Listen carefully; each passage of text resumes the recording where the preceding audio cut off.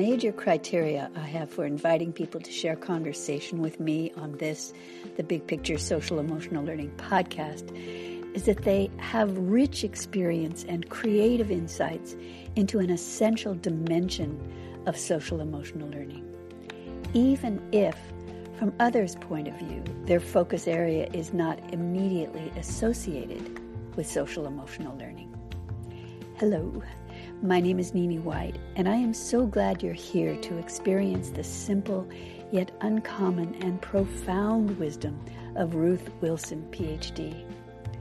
Ruth currently devotes most of her time to writing and consulting on issues relating to young children and nature.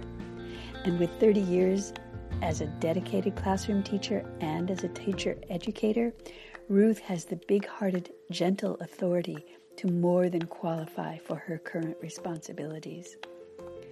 I fully trust that you will appreciate Ruth's far-reaching wisdom during our conversation and how she links children's relationship with nature and their social emotional learning and life skills development. Be sure to listen to this episode all the way through to get info about valuable resources. And thank you for being here.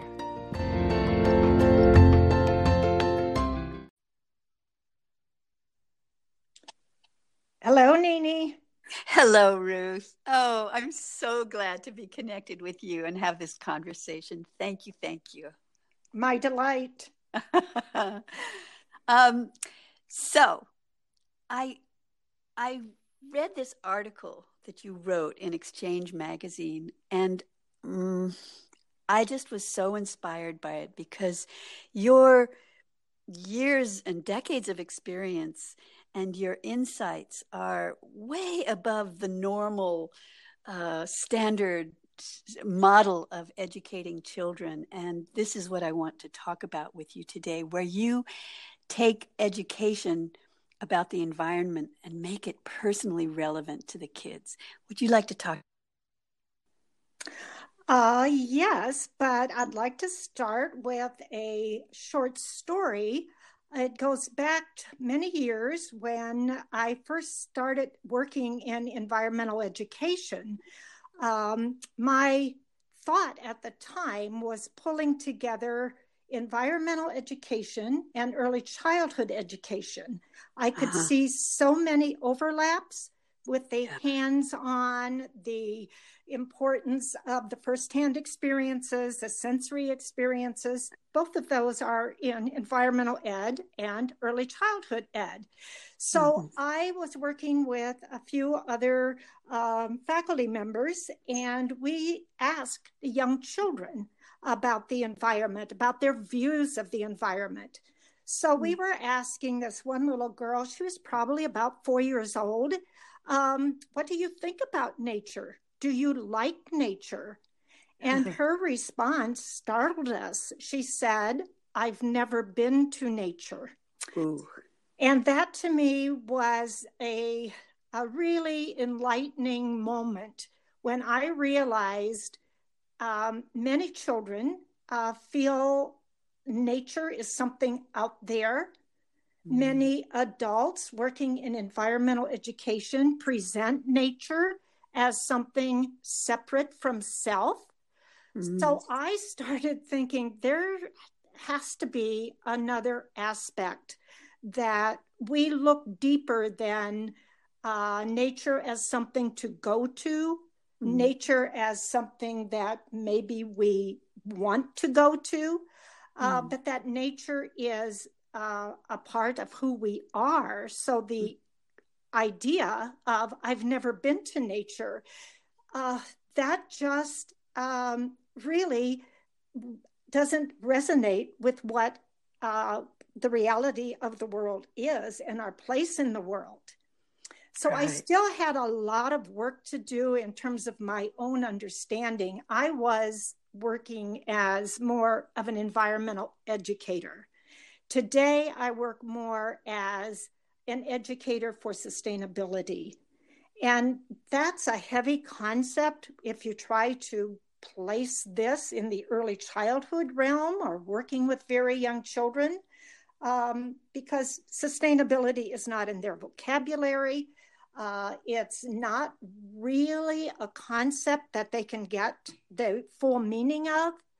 But if we continue presenting nature and allowing children to think of nature as something they need to go to, we're going to be missing what is the real core of our relationship with nature. And that's where that idea of sustainability comes in. The word sustainability doesn't say it, but it's really about a relationship. Yeah. And when you say nature, I was just thinking, or you could call it life. I mean, the whole of life, right? Exactly. Yeah. And to realize the idea, we're a part of this. Right. Again, going back to young children and their relationship with the natural world of all of life. So often we use the term sense of wonder, and that children have this natural sense of wonder. And that is true. The wonder about nature seems very inherent in the way children know the world. But looking at a tadpole transforming into a minnow, for example, a tadpole turning into a frog, for example, that's amazing. That is a source of wonder. But the greater wonder is that we're a part of this, and that to me takes it beyond the environmental education, the learning about. It's more just the learning with that idea. It's something we have a relationship with. Right. And then because we have a relationship with that, taking care of it, in other words, the sustainability factor is just so much. It's not a giant leap. It's just a natural step, right? Exactly. I know some researchers have referred to that when you get into the sustainability part, it's the no self. The self kind of, as an individual self, disappears. And because the self is a part of this greater reality. So it was referred to as the no self. And I really like that concept. Say it a little bit more. I don't think I quite got what you were saying, because I thought you were going in a different direction. So I need more clarity on that. Okay. The concept of the connectedness, the relationship. Yes. And that going back to that sense of wonder that we are a part of, we're not separate from. If the little girl was saying, I've never been to nature, that certainly suggests it's something out there, something apart from me. Right. Well, in some of the ways, some authors, researchers are looking at the more sustainability aspect. The self disappears, the individual self. That is the NO, the no self, because it's the realization we're a part of everything else. Oh, okay. I mean, I love that. That's where I live. But some people could take that as woo-woo, or, not so, okay, but what do we do with this? But big part of me is thinking, when you're talking, is when people don't have this mindset, then they can, with a clear conscience, just rape and pillage the environment, but they're really doing it to themselves. I mean, that isn't theoretical. That's reality. That's reality. That's absolutely reality. Yes. Right. And we're seeing, we're talking, having a conversation right at the first couple of months of COVID, stay in place. And we're seeing the planet is starting to have clean air and clean water. The Ganges rivers is flowing clear now, which is like, no one could have imagined that. Right. So what would you like to say about the proof that we're getting that we and nature really are one? What would you, about the proof? Well, it goes back to that idea of an ecosystem. that everything, every living thing, and every part of the habitat of living things, it's all connected. What the behavior of one, the actions of one part, one individual, it affects the rest. So yes, if we're driving less, we're putting out less pollution, we will have cleaner air. When I think about how do you apply this to young children, working with young children? Yes. As an environmental educator, I might teach them about a tree and the roots of the tree and how it grows. But if I would be educating for sustainability, I would talk about how that tree is related to everything around it, that nothing exists in isolation. So that is another different, and I'm not trying to say environmental educators don't do that, but I'm saying what if you're really educating for sustainability, you do take that next step, that nothing lives in isolation from each other. So give us a little mini lesson on that tree now that early educators could take. I mean, okay, if I would be working with young children right now, if I had a small group of children with me and we would be near a tree, I would indeed ask them, what do you see when you look at the tree? And of course, they would talk about the leaves or pine needles or pine cones. They would probably talk about the bark, and they may even want to feel it. But as we talk and look more closely, we would see perhaps, there's a little spider web connecting some of the pine needles on this tree. There's a bird nest way up in the tree. So the tree becomes more than itself. It becomes the home of other creatures. And if we start talking about the tree as a living thing, well, relating that to ourselves with young children, what do we need to live? We do need water. We do need food. Well, so does the tree. And where does it get it? That, again, connects it to the place where it lives and what it gets from that place. So it's painting the picture of connectedness. And that connectedness, we can see it at the physical level, but we can also feel it at the emotional level. And children can do this so naturally if we let them delve a little more deeply into that relationship. Right. And respect their intelligence and their curiosity and that they are learning machines. So what are we going to present for them to learn? Well, the first thing they need, of course, is the actual experience with other living things. They need to be outdoors. Yes. They need to be connected physically. They need to get that sensory input.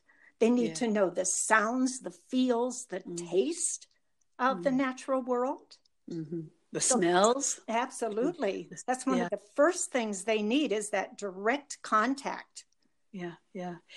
And then there are people, I'm in Northern California, and I live in a place with lots of trees and nature all around, but maybe 40 miles away is Oakland, California. That is, the kids they can go, until they're grown up without any contact with nature, unless people purposely go in there.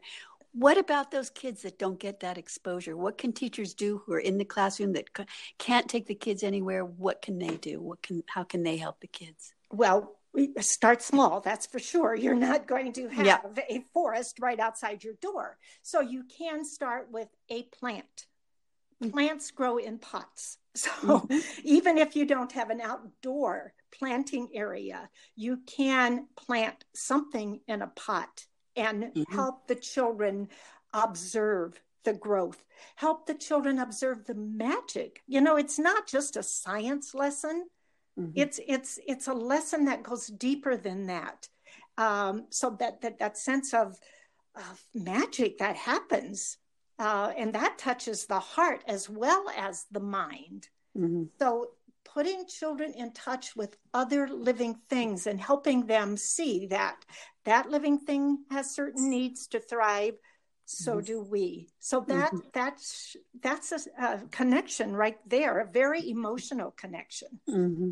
Mm-hmm. That's very beautiful and so important. I Go and ahead. just and again, I have worked with teachers of young children in inner cities with very little contact with what we think of beautiful Mm-hmm. nature. Mm-hmm. One school, I was so impressed with both what the teacher did and then how the community responded. She went to a pet store and talked to the owner about the need for children to observe living creatures. That pet store donated an aquarium and some fish, Mm-hmm. and that pet store came out and they made sure the fish aquarium was maintained correctly. So they donated that. It was just a teacher saying, the children need this. Yeah. Can you help? Beautiful, beautiful. That's right. And of course they want to do that. Yes, Yeah. they do. They do. Yeah. Yeah.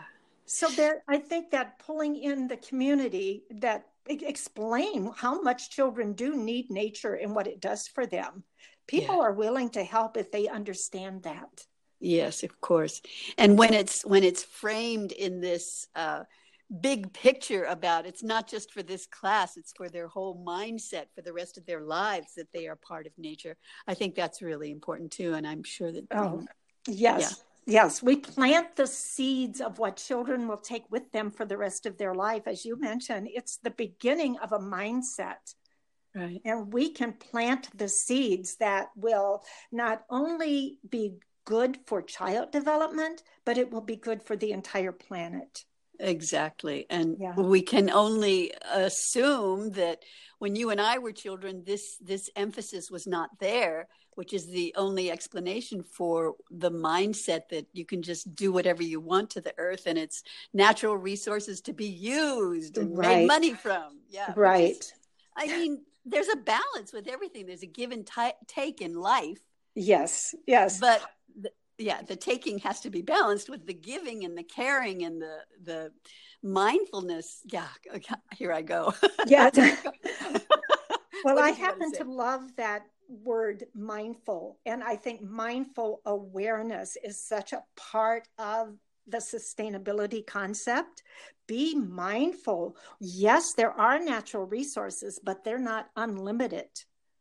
There are natural resources. There are things we need in order to survive and thrive, but we need to do it in a balanced way, as you mentioned. Yeah. And to understand that concept of common resources, it's not just ours as human. That's the very human-centric way of thinking. We need to get beyond that to a much bigger world than human-centeredness all the time. And children can do that. As you mentioned, the children are very capable, and they are philosophical thinkers if we give them a chance. Absolutely. Yeah. Absolutely. It's good for their development as well as good for the environment.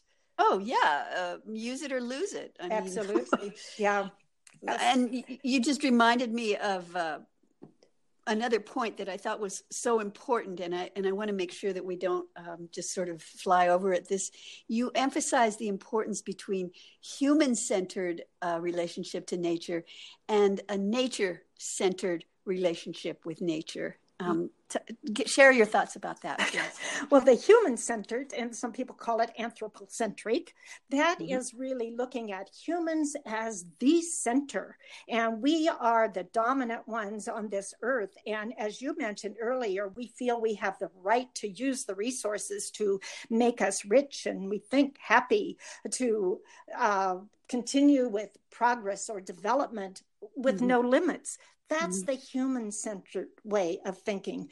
The nature-centered or biocentric way of thinking says, no, humans are cohabitators on this planet. We cohabitate with other living creatures. So we think about our actions and how that affects other living creatures, how it affects ecosystems, how it affects the places where we live. So the nature-centered one just takes that circle of concern and stretches it out a little bit further. Yes, the very young child is concerned about me. I want this, I want that. But they can very early begin stretching that out a bit, stretching it out to their siblings, their parents, their neighbors, finally the trees, the plants outside, the other living creatures around them. They can expand their circle of concern without losing anything, really. It's they gain so much. Yes. We don't really lose anything by trying to take care of the planet. We become better. The planet becomes better, but so do we. Exactly. I like to think of it as becoming our best selves, or becoming beautiful people in the sense that we have beautiful actions. Beautiful, yeah. My goal is that we find ways to live beautifully on the planet in a beautiful society with a lot of caring. That's my goal. Well, I'll vote for you. Thank you. So you are associated with the Children and Nature Network. Yes, I have been working with the Children and Nature Network for 4 years as curator of a research library. And the research library has over 1,000 summaries of studies, mostly focusing on the value of connecting children with nature. There are also many examples of programs that are doing this and the impact it's having on children and the community. So I highly recommend your listeners go to the Children and Nature Network website, look at the library, and it's very convincing in terms of the evidence. Nature is good for kids. It helps kids be smarter, happier, even do better in school. They become better learners. So yes, that is a wonderful resource. Marvelous. And one of the other benefits I would say is that sense we all want to belong, and we want to belong with peers and family and all that, but we want to belong, period. And we all belong on this planet. Yes. Richard Louv is the author of The Last Child in the Woods, where he really raised the concern in the public consciousness that children are no longer out there playing in the woods or playing in natural environments. And he described the condition that then children experience as nature deficit disorder, that children are losing something when they lose this contact, this engagement with the natural world. Well, Richard Louv recently did an interview, and he talked about the loneliness epidemic, that we are beginning to sense a loneliness. And he does say one way to deal with loneliness is to realize we do belong. We belong on this earth. We belong in a particular place where we're living. And that place will help take care of us, but we in turn need to help take care of it. And that increases our sense of belonging. The taking care increases our sense of belonging. Yes. Well, I will put your network for, I'm sorry, Children and Nature Network, childrenandnature.org. Childrenandnature.org. Yes. And I will put that book in there and maybe a couple of other resources that I've come across. But this is so important. I am so grateful. If there are other things that you want to share on this podcast, please never hesitate. If you want to bring up about a certain, I know that you've also written a book. I have, yes. Go on, don't be shy. We need to hear about this. Well, the one that probably is most pertinent to our conversation today, it's called Nature and Young Children. Okay. So that is a book I published. I think it's now in its 3rd edition. Wow. And I published another one called Learning is in Bloom. Okay. And that one is all about how much children learn when they are outdoors, engaged with the natural world. Beautiful. So those are two books, yes. Good. People need to know about that. And can they both be found online? Yes, they're definitely on Amazon. Okay, wonderful. Thank you, Ruth. Oh, you probably notice I enjoy talking about children and nature. It's just a very, very important part of my life and my work. So I thank you for asking about it. Well, this was wonderful for both of us. And I really hope that our listeners follow through on some of the resources you've so generously shared with us. Thank you, Nini. Oh, thank you, Ruth. We'll talk soon, I hope. I hope so, too. Okay. Bye. Bye.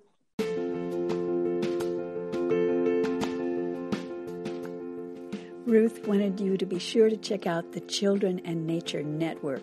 Here's the link. It's www.childrenandnature.org. It's in the show's notes. You may also be interested in Ruth's most recent book, Learning is in Bloom.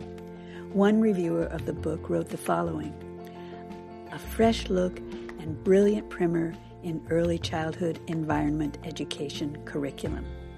We need this book to be infused in our pre-service education of teachers.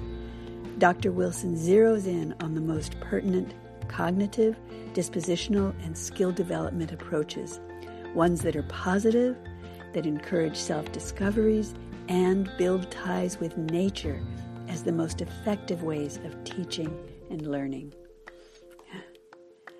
Though not directly connected, but relevant in some fascinating ways, I recently came across a documentary about a couple that decided to go all in living in harmony with nature.